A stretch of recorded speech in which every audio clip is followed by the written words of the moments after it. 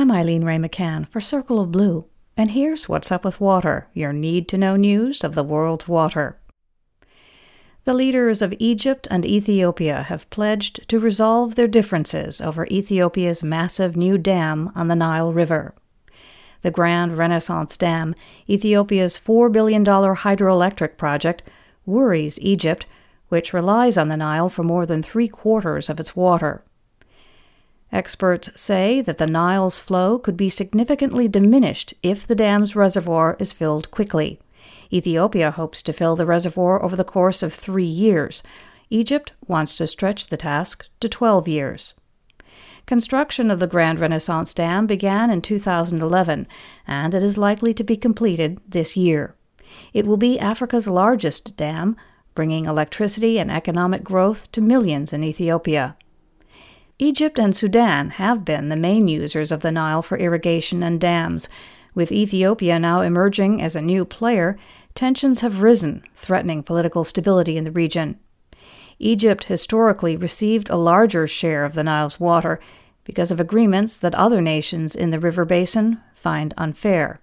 Yet Egypt is also one of the world's driest countries and faces increasing water stress.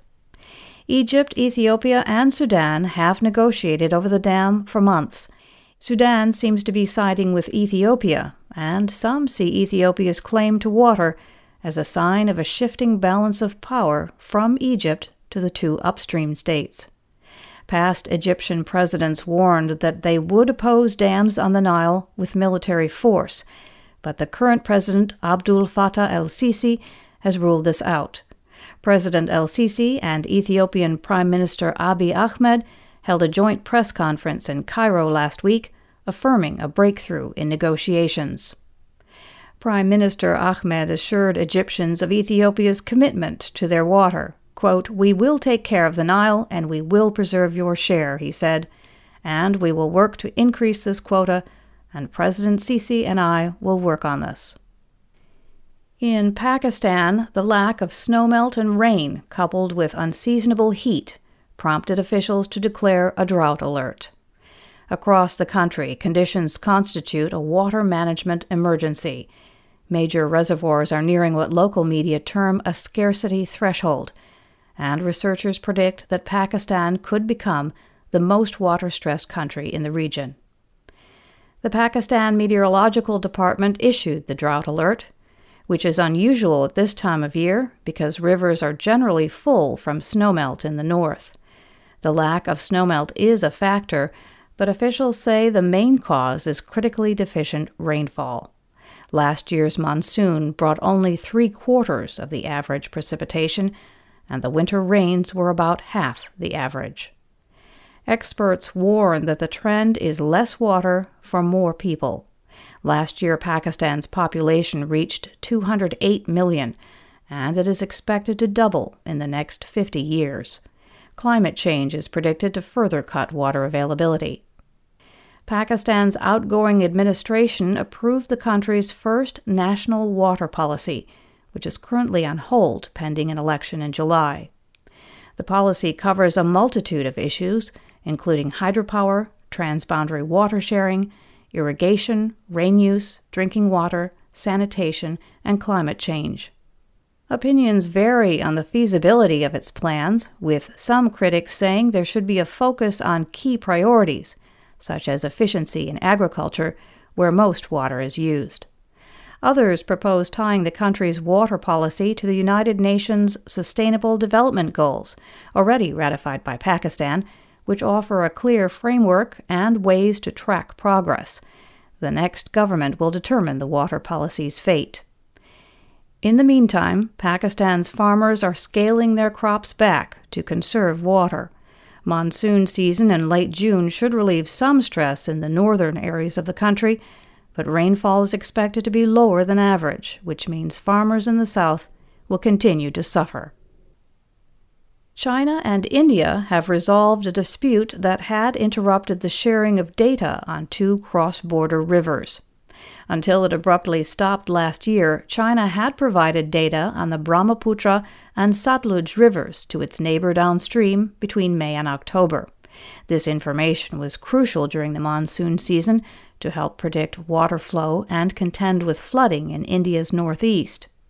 Beijing blamed the suspension of data on technical issues. The suspension coincided with a standoff between Chinese and Indian troops over China's attempt to extend a road into some disputed territory. China is building dams on the Brahmaputra, which is a concern for India over water excess. However, China says that the dams are only for generating power and not for storing water. In March, when officials discussed cooperation on emergency responses and sharing hydrological information, China said it would resume sharing data. Information from the Brahmaputra was shared in May and the Satluj in June. It will continue twice daily until October.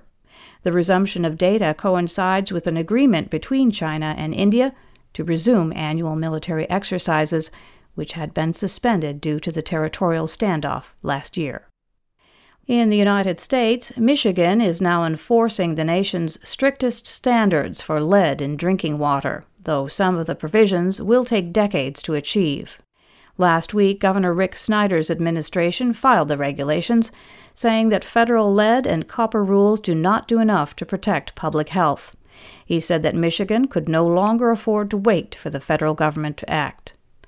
The state action follows the water crisis in Flint, Michigan, that began in 2014 when a switch in the city's water source and the failure to treat it to prevent corrosion caused lead contamination from the city's aging pipes and fixtures.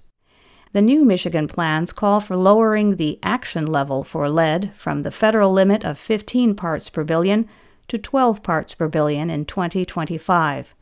And by 2040, all underground lead service lines that connect water mains to buildings will be replaced with limited exceptions. Other rules are intended to assure a systematic approach to pipe replacement, as well as accountability, testing, verification, and education.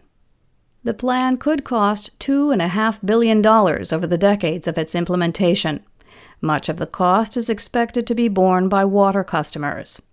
Local governments and water utilities are critical of the new rules, saying they are a costly overreaction to a unique problem caused by inattentive authorities. Environmentalists applaud the rules, saying that Michigan will raise the bar for other states and for the Environmental Protection Agency, which has been looking at changes to federal regulations. And that's What's Up with Water. We'd like to share what's up where you are. Tweet us with your water news at Circle of Blue #WhatsUpWithWater.